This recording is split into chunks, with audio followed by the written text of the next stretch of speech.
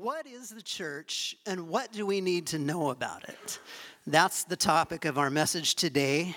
We've been doing our Grow series. We've talked about growing by engaging with the Bible, growing by engaging with prayer, and today it's growing by engaging with the church.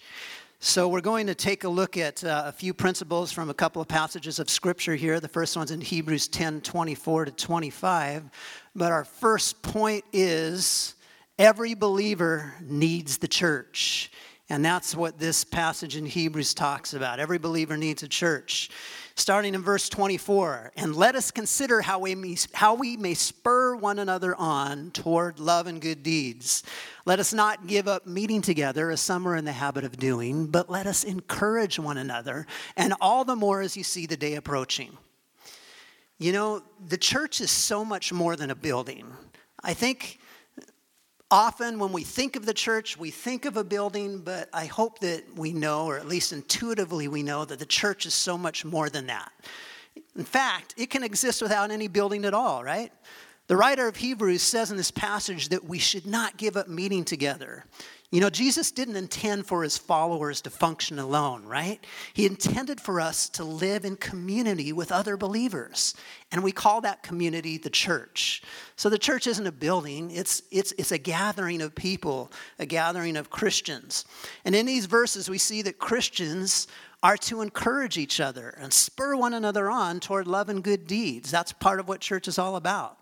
But when believers choose to isolate themselves and they don't fellowship with other believers, it's so easy to get discouraged in living out the Christian faith. It's easier to get out of fellowship with God. And believers who isolate themselves, they become more vulnerable to the enemy's attacks. You know that old phrase, no man is an island? Well, it's never been more true than in the church. God did not create us to be islands functioning out there on our own, trying to make it in the world on our own. He wanted us all to be part of a community of believers, and that is the church. So it's very important for each of us as believers to meet together regularly by going to church. But beyond that, we should find and create opportunities to be with the other believers. We should invite people into our homes, go out to dinner together, attend prayer meetings, Bible studies, gatherings of believers as much as we can, because church is about community. It was really cool talking to my kids last night. Angela and I were talking to our children on FaceTime, and they are all like in different parts of the country at different schools. I got one in Spokane at WSU School of Nursing, one in Chicago at Northwestern University, and one in Baltimore at Johns Hopkins University. But we were all one of the cool things about technology now is we could all talk together and even see each other on FaceTime and stuff. So as we were talking to them, it was really cool to find out they all had plans to be in church tomorrow. Even though they're away at college, and it's just so easy, you know, when you're at college, just kind of, you know, go to bedside chapel on Sunday, you know, sleep in a little bit. But they all were telling us they had plans to go to church tomorrow. So I was just really excited to that, you know, excited about that they knew that it's important, you know, to get together with other believers. It's important to gather with the community of believers. Sometimes I've heard parents say, you know, about their kids, well, you know what, I don't want my kids to feel like they are forced to come to church. You know, maybe their parents forced them to come to church or whatever, and I want it to be their own choice. And you know, I don't want them to get rebellious towards God by, you know, making them, you know, forced to come to church. And I just think, you know, do you think they're really going to grow any closer to God staying at home? I don't think so. You know, there's something about when we're here and we're exposed to other believers, we're exposed to God's presence that draws us to Him and helps us to draw closer to Him. I'm not putting any condemnation on everybody, and I know that when your kids reach a certain age, they've just got to make that decision for themselves, and there's nothing you can do about it. But I'm just saying, we want to encourage our kids to be in church as much as we can. I know when our kids come home from college, they just know Sunday, hey, we're going to go to church. And that was true before we started being the pastors here. Even when we were just going to church, they knew that, hey, we're going to church on Sunday, and they all just kind of expected that. So it's important for us to all be in church. It's important for our families to be in church. And I know most of you know that. I'm preaching to the choir here, but every believer does need church. It's important for us to know that. Second point is every believer has a role in church. All of us have a role. And we're going to look at a passage in Romans now for the rest of our message here, beginning in Romans 12, verse 3. And this was Paul talking to the church in Romans, and he was just talking to them about what the church is all about. And he says in verse 3, "For by the grace given me, I say to every one of you, do not think of yourself more highly than you ought, but rather think of yourself with sober judgment, in accordance with the measure of faith God has given you. Just as each of us has one body with many members, and these members do not all have the same function. So in Christ, we who are many form one body, and each member belongs to all the others. We have different gifts according to the grace given us. If a man's gift is prophesying, let him use it in proportion to his faith. If it is serving, let him serve. If it is teaching, let him teach. If it is encouraging, let him encourage. If it is contributing to the needs of others, let him give generously. If it is leadership, let him govern diligently. If it is showing mercy, let him do it cheerfully." Paul uses this cool metaphor of the body of Christ to show us several things.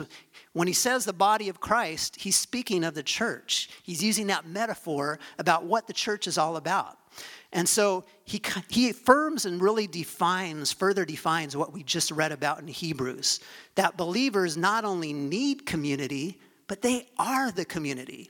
They're interconnected. They're dependent on each other, just like the parts of a human body. So he calls us the body of Christ.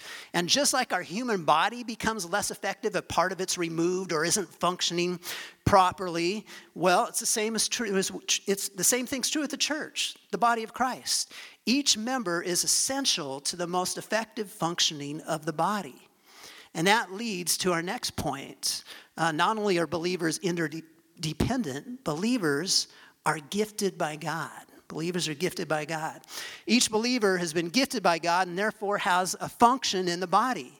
God doesn't just gift some believers. We are all gifted.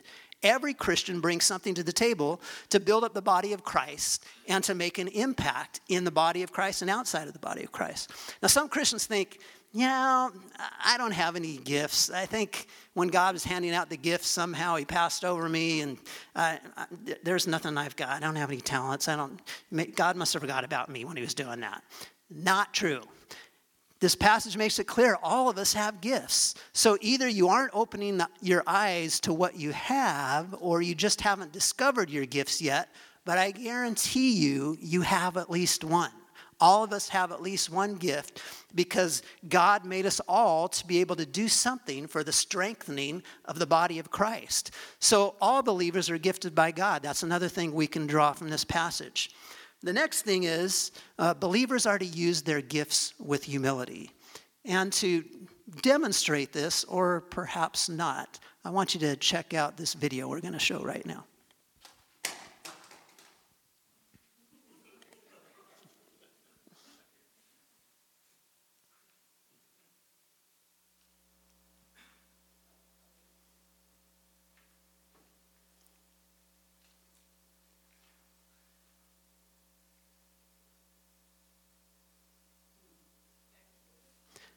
Maybe.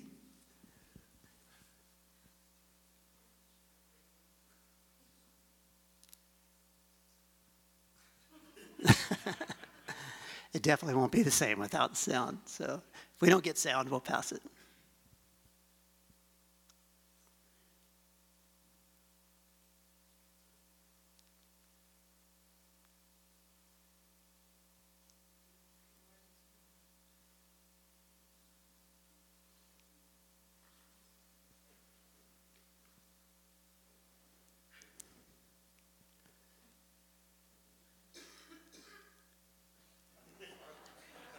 What do you think? Are we going to be able to get it?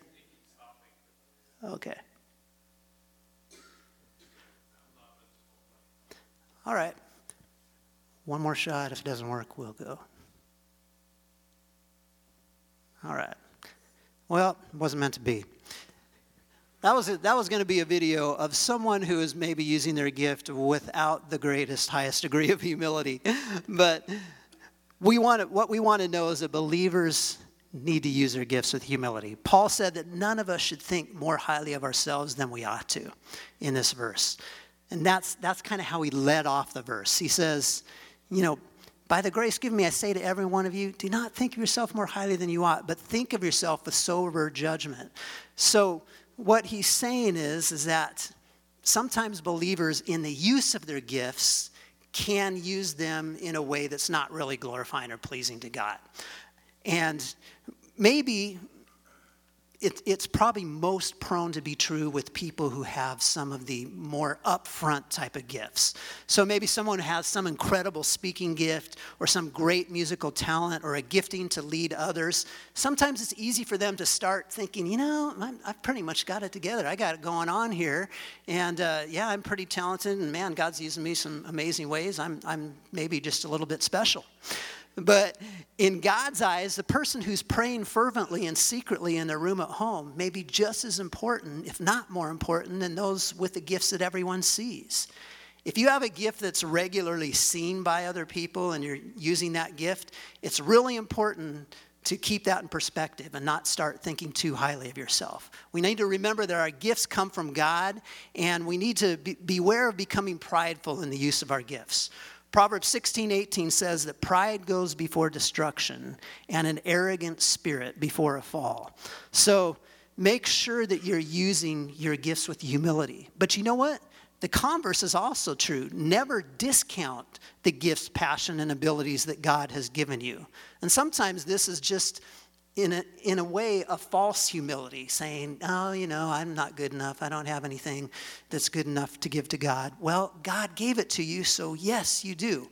And again, we want to think of the human body. Some of the unseen parts of the human body are actually the most important. Ask a person whose kidneys fail how their life is going. Ask them how important their feet are when they're hooked up 8 hours a day to a dialysis machine. While they're hooked up to a machine, their feet aren't doing them a whole lot of good, because that unseen part, those kidneys are not working correctly. It affects every part of the body. And it's the same in the body of Christ. If people are not using their gifts, if they're just sitting on the sidelines and just saying, I don't really have that much to offer, other people can do it, or I've done my time, I'm getting up there now, there's not really anything that I need to do, let the younger people do it. Well, if we all take that perspective, then the body of Christ is not going to function correctly. All of our gifts are needed. Everything that we have to bring to the table is needed by God in the body. I believe that God has brought everything into the house that we need into the house, and he's faithful to do that. But the question is, are we going to be faithful with what he's given us, our gifts, and using those for God? The next point is believers are to use their gifts for the good of the church. Paul says in verse 5, each member belongs to all the others. So when we understand that we belong to each other and that we're all part of this body of Christ, it should cause us to realize we need to use our gifts so the body can be at its most effective level. In the human body, remember again, even something small can have a big effect on the body. So if all the parts are not working, it makes a difference. You have a broken finger, it greatly limits what you can do. If you have an inner ear infection and your ear, it's not working properly in there, you're going to find it hard to keep your balance or even to walk. So sometimes small little things that we would seem just small and insignificant can have a great impact on our body. And it's the same in the body of Christ. You may think your part's small and insignificant, but it's not. You need to use it for the gift, for the good of the church. Use those gifts for the good of the church. Next point is believers are to use their gifts with all their might.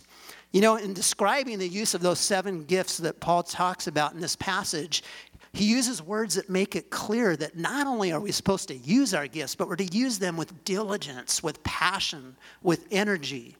I like what he also said in Colossians 3:23-24. He said, whatever you do, work at it with all your heart, as working for the Lord, not for men, since you know that you will receive an inheritance from the Lord as a reward. It is the Lord Christ you are serving. That's a great perspective to think. Sometimes, when we use our gifts and maybe they're not appreciated by others. Maybe nobody says, hey, thanks for doing that. Or nobody says, hey, it's awesome what you're doing. But the important thing is to remember what, or more importantly, who we're doing it for.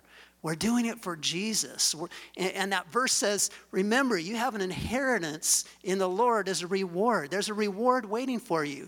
So while you're here on earth, hey, work with all your heart and all your might in whatever you do. Do it like you're doing it for Jesus. Even if the people around you don't appreciate it, do it to Jesus because he appreciates it. And that's who we're doing it for anyway. So kind of wrapping that, put a wrapper around that, we should just use our gifts with everything we have within us so that the body of Christ can be built up, knowing that not only does our serving bless the church, but it blesses Jesus. So we want to move on here now and take a look at Romans 12, 9 to 13. And the next point is love is the guiding force of the church. Love is the guiding force of the church. It says in Romans 12, beginning in verse 9, love must be sincere. Hate what is evil. Cling to what is good. Be devoted to one another in brotherly love. Honor one another above yourselves. Never be lacking in zeal, but keep your spiritual fervor serving the Lord. Be joyful in hope, patient in affliction, faithful in prayer. Share with God's people who are in need. Practice hospitality. First of all, we need to love those inside the church. That's one of the big things I get from this passage. Paul talks about how we should relate to those within our Christian community. And in talking about that, he says we need to be devoted to each other in brotherly love. Believers need to love sincerely. That word sincere in the original Greek language meant unhypocritical. And it was often used of an actor, and actors in those days would wear masks. So that word was sometimes used of that wearing of a mask that an actor would do. So Paul's saying that we should love without putting on masks. Our love should be sincere. We should really love because we're caring about other people. We want to show our care to them, not just for insincere motives, like maybe we're drawing attention to ourselves or want everybody to think how great we are. Our love should be really, our deeds, our gifts use, everything should be surrounded around love and truly caring about the people around us. And Paul also says to be devoted to each other with brotherly love. And that word for brotherly love in the Greek was a word that was usually used of love between parents and their children. So he's saying the body of Christ, the church, is really, it's like a family. He's saying we should love each other with that same tenderness and compassion that we have toward our kids. We should love each other like family members. That's what the body of Christ is supposed to be about. And we know that even in families, we don't always get everything right. We don't always get along or agree on every point. But at the end of the day, in families, or at least healthy families, we come together and say, hey, we love each other, and we're going to overlook some of the things we don't totally agree on. And we're going to be there for each other. We're in each other's corner. We're there to help and support each other. That's the kind of love Paul is calling us to as the guiding force of the church. And then he gives us some really practical ideas of how we can love each other. And I really like how the New Living Translation says it, beginning in verse 10 there, Romans 12:10. Love each other with genuine affection and take delight in honoring each other. Never be lazy, but work hard and serve the Lord enthusiastically. Rejoice in our confident hope. Be patient in trouble and keep on praying. When God's people are in need, be ready to help them. Always be eager to practice hospitality. In other words, love each other in very practical ways. Honor each other above yourselves. So in other words, consider other people's needs even above your own. Serve each other by using your gifts with diligence. He talks about praying for each other, that prayer is so important that we're praying each other and lifting each other up. He talks about being hospitable. Hospitable basically means inviting people into your home, being friendly, maybe going out to dinner with someone. It's being friendly and reaching out to other people and helping each other when we're in need. Sometimes I think in the church, we come and we think, well, nobody really reached out to me. Nobody invited me out. Nobody invited me into their home. And we think, well, nobody loves me, because of that. But instead, I think we're kind of sometimes thinking of that backwards. I think what we need to think is, hey, who can I ask out today? Who can I invite into my home? Who can I meet for coffee this week and invite them? And sometimes we're always waiting for somebody else to take the initiative, and we need to take the initiative. So that's just some great practical things that Paul talks about and how we can love each other in the church. We need to reach out to each other. We need to not just sit back and wait for everybody to reach out to us. So I encourage you to do that. The next verses, starting in verse 14, talk about how we need to love those outside the church. So first Paul talks about loving those inside the church, then outside. He says, bless those who persecute you. Bless and do not curse. Rejoice with those who rejoice. Mourn with those who mourn. Live in harmony with one another. Do not be proud, but be willing to associate with people of low position. Do not be conceited. Do not repay anyone evil for evil. Be careful to do what is right in the eyes of everybody. If it is possible, as far as it depends on you, live at peace with everyone. Do not take revenge, my friends, but leave room for God's wrath. For it is written, it is mine to avenge, I will repay, says the Lord. On the contrary, if your enemy is hungry, feed him. If he is thirsty, give him something to drink. In doing this, you will heap burning coals on his head. Do not be overcome by evil, but overcome evil with good.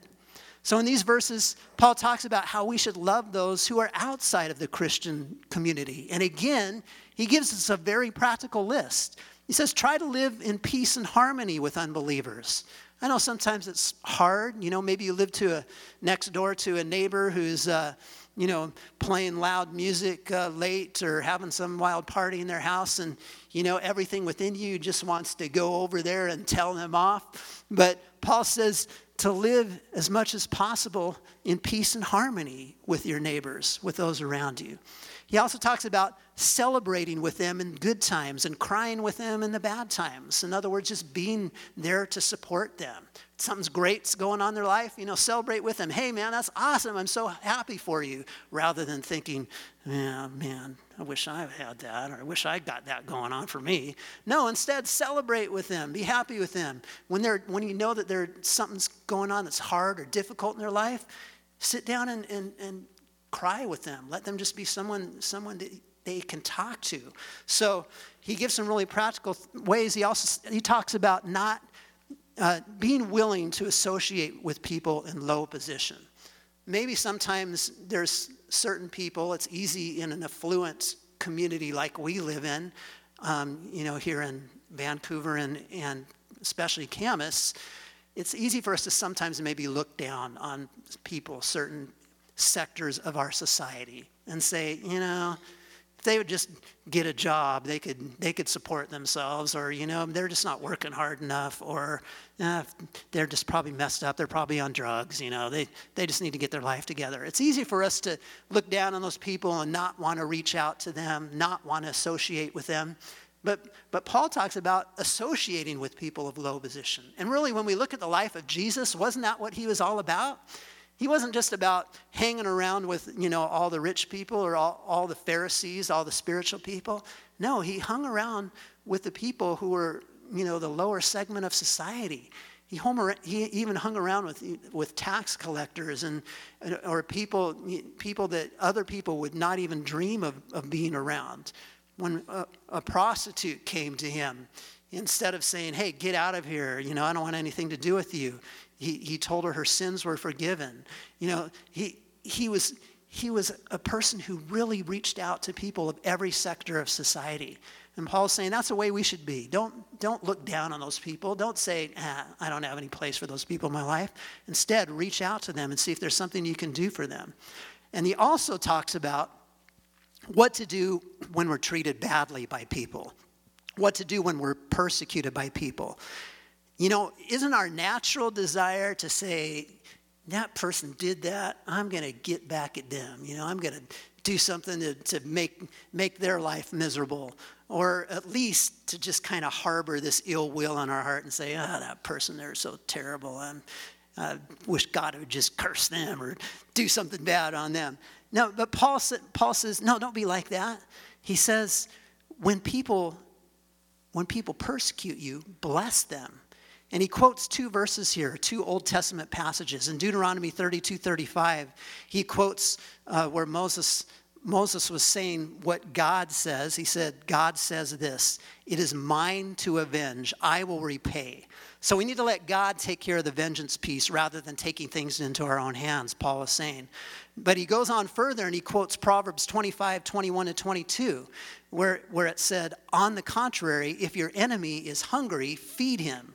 If he is thirsty, give him something to drink. In doing this, you will heap burning coals on his head."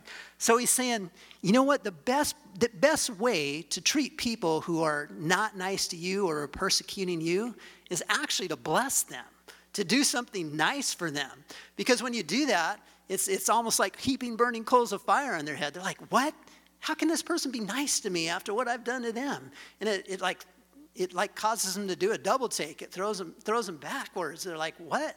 How can this person be so, blessing me, doing something nice to me with the way I've treated them? And it makes them see that, wow, there is something in that person that's different. There is something that I need. So Paul talks about loving those inside the church and loving those outside the church. And we know that really that's what God has called the church to do. In fact, one of the last things he said to his disciples before he went into heaven in Matthew 28:19-20 is, "Go and make disciples of all nations, baptizing them in the name of the Father and of the Son and of the Holy Spirit, and teaching them to obey everything I commanded you." So that is one of our callings as the church, is not just to love those within the body and be concerned with ourselves, but also to reach out to those outside of the church, to want to make disciples of them, to help them, to bless them. The clear idea is we need to let love be the guiding force of the church. So again, those 3 points were, 1, we all need the church. All believers need the church. All believers have a role in the church. And love is the guiding force of the church. So let's wrap this all up with our big idea here. Here's the big idea that we can say about these passages that we looked today. The church is a community of serving, loving Christians. That's what the church is about. Not a building, not just even a group of people. It's a community of serving, loving Christians. So 3 quick application points. 1, engage in the church by coming. It's hard to be part of the church if you don't come and don't show up, right? We got to show up to grow up. So I encourage you all to continue to be a part of the church by just coming. And encourage those people around you. Hey, you need to come. Second thing is engage in the church by serving. Paul talked about we all have a role. We all have giftings. And so we all need to find a place of service in the church. Engage in the church by serving. And finally, engage in the church by loving. Every one of us is called to love, and let love be that guiding force between our actions. So when we serve and we use our gifts, it's not just about getting attention. It's not about, looking good. It's not even about feeling good. It's more about showing love to others because we care about them and because God's calling us to be that way. This is probably going to embarrass them, but I'm going to use an example of somebody here right in the congregation. I probably could use a number of people, but there's somebody in the congregation that really epitomizes these things to me, this engaging the church by coming, serving, and loving. And that's Bill and Nancy Fluke. When the doors are open, as much as it's possible with them, they're here. And you want to talk about serving? Most of you probably don't even have an idea of how much they're doing around here. Bill is around here a lot of times before service or after service, changing lights. He notices when a light's out, and he's changing those lights. He's even coming during the week doing different things. I know for years he mowed all the lawns out in the church on a riding lawnmower. Nancy worked in the church for many years. She's always willing to help. These people epitomize serving. And then you talk about loving. These people are just amazing, loving people. I know like a few weeks ago, our youth pastor had some challenging things that were going on in his life. And they just took him aside. They said, hey, let's go out to dinner. They took him out to dinner, just kind of showed love to him, loved on him. That's the kind of people they are. And that's the kind of people God's wanting all of us to be. He's wanting us to engage in the church by coming, by serving, by loving. So I challenge all of us, think about how can we raise our game in those areas. I want to do one thing before we close in prayer here. You probably saw in your bulletin there, along with the notes, there's a serving interest sheet.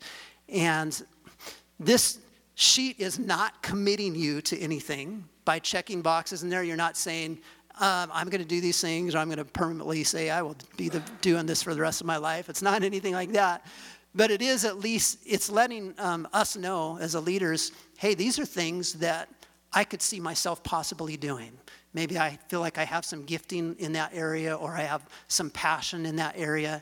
And I just encourage you to look through that, check a box or two or three of things that you feel like this is some ways that I can serve and contribute to the church. We know God's calling all of us to do that. And no matter what your age, you can do that. Even if you're physically unable to hardly do anything, there's still things you can do. You can pray.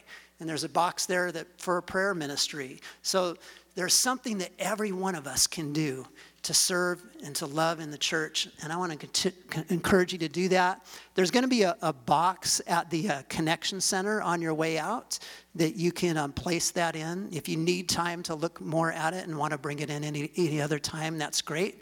But it'd be awesome if you could do that today. And there's not all of those things are even existing in our church right now that are on that sheet. Some of those things are things that I believe that we will be doing and engaging in the future. But there are some things that we need right now. Like I know we could use help in the back in our sound booth area. Poor Anthony he stepped up to do it and fill the gap back there. But sometimes he's running around trying to cover the soundboard and get the video going for the podcast and run the slides. And it's more than one person can do. So we could use a person to help, or a few people, ideally rotating, to help even with PowerPoint slides that could run the slides. That'd take one thing off, one less thing that he has to worry about. Or we could use help in almost every area in our hospitality right now, greeting and ushering and the coffee center at the back. And some of those things need a little bit of training, but there's areas that we can use help in all of those things. There's other areas in there that I'm sure that you would look at and you could say, that's something I can do. There's some of those things are not things we necessarily need right now, but it'd be great to know that, hey, this is something you have a skill level in and would maybe be able to be used in the future. So I encourage you to take a look at that. Let's close in prayer here today. God, I just thank you so much for what you're doing here at North Lake Church. God, I thank you that we are a church of people that does love each other, that does care about each other. And we are just looking to discover ways that we can make a difference in each other's lives and a difference in this community. We've been talking about growing for these last few weeks, and I'm excited that people have told me that they've been engaging in reading the Bible, that they've been engaging in prayer. They set goals to do that, and they've been doing that. Lord, and I'm so excited about that. I know that people are coming to church and engaging. And Lord, now we just also pray, God, for this service piece, that we will engage in service. Thank you, God, for just challenging us today, Lord. Maybe you're here today and you would just say, you know what, as we were talking about the church, I felt kind of a tug in my heart that I'm not really part of the church. I'm not really part because I really haven't given my life to the Lord. I'm not a believer, but I know God wants that in my life. He's calling me to do that today. And if that's you and you just say, you know what, I need to become a part of what this is all about. I need to follow Jesus. I need him to bring forgiveness into my life.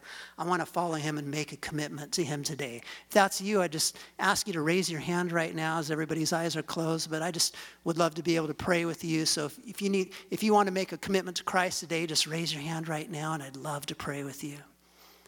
All right. Great. Lord God, we thank you that you have gifted us in this church with so many amazing people, Lord. And I just pray now that as we continue this week, as we leave this place, God, that you will just challenge all of our hearts in every way to continue growing for you, to continue seeking what you have for our lives. Help us to continue reading our Bible, continue spending time in prayer, and continue to engage in the church.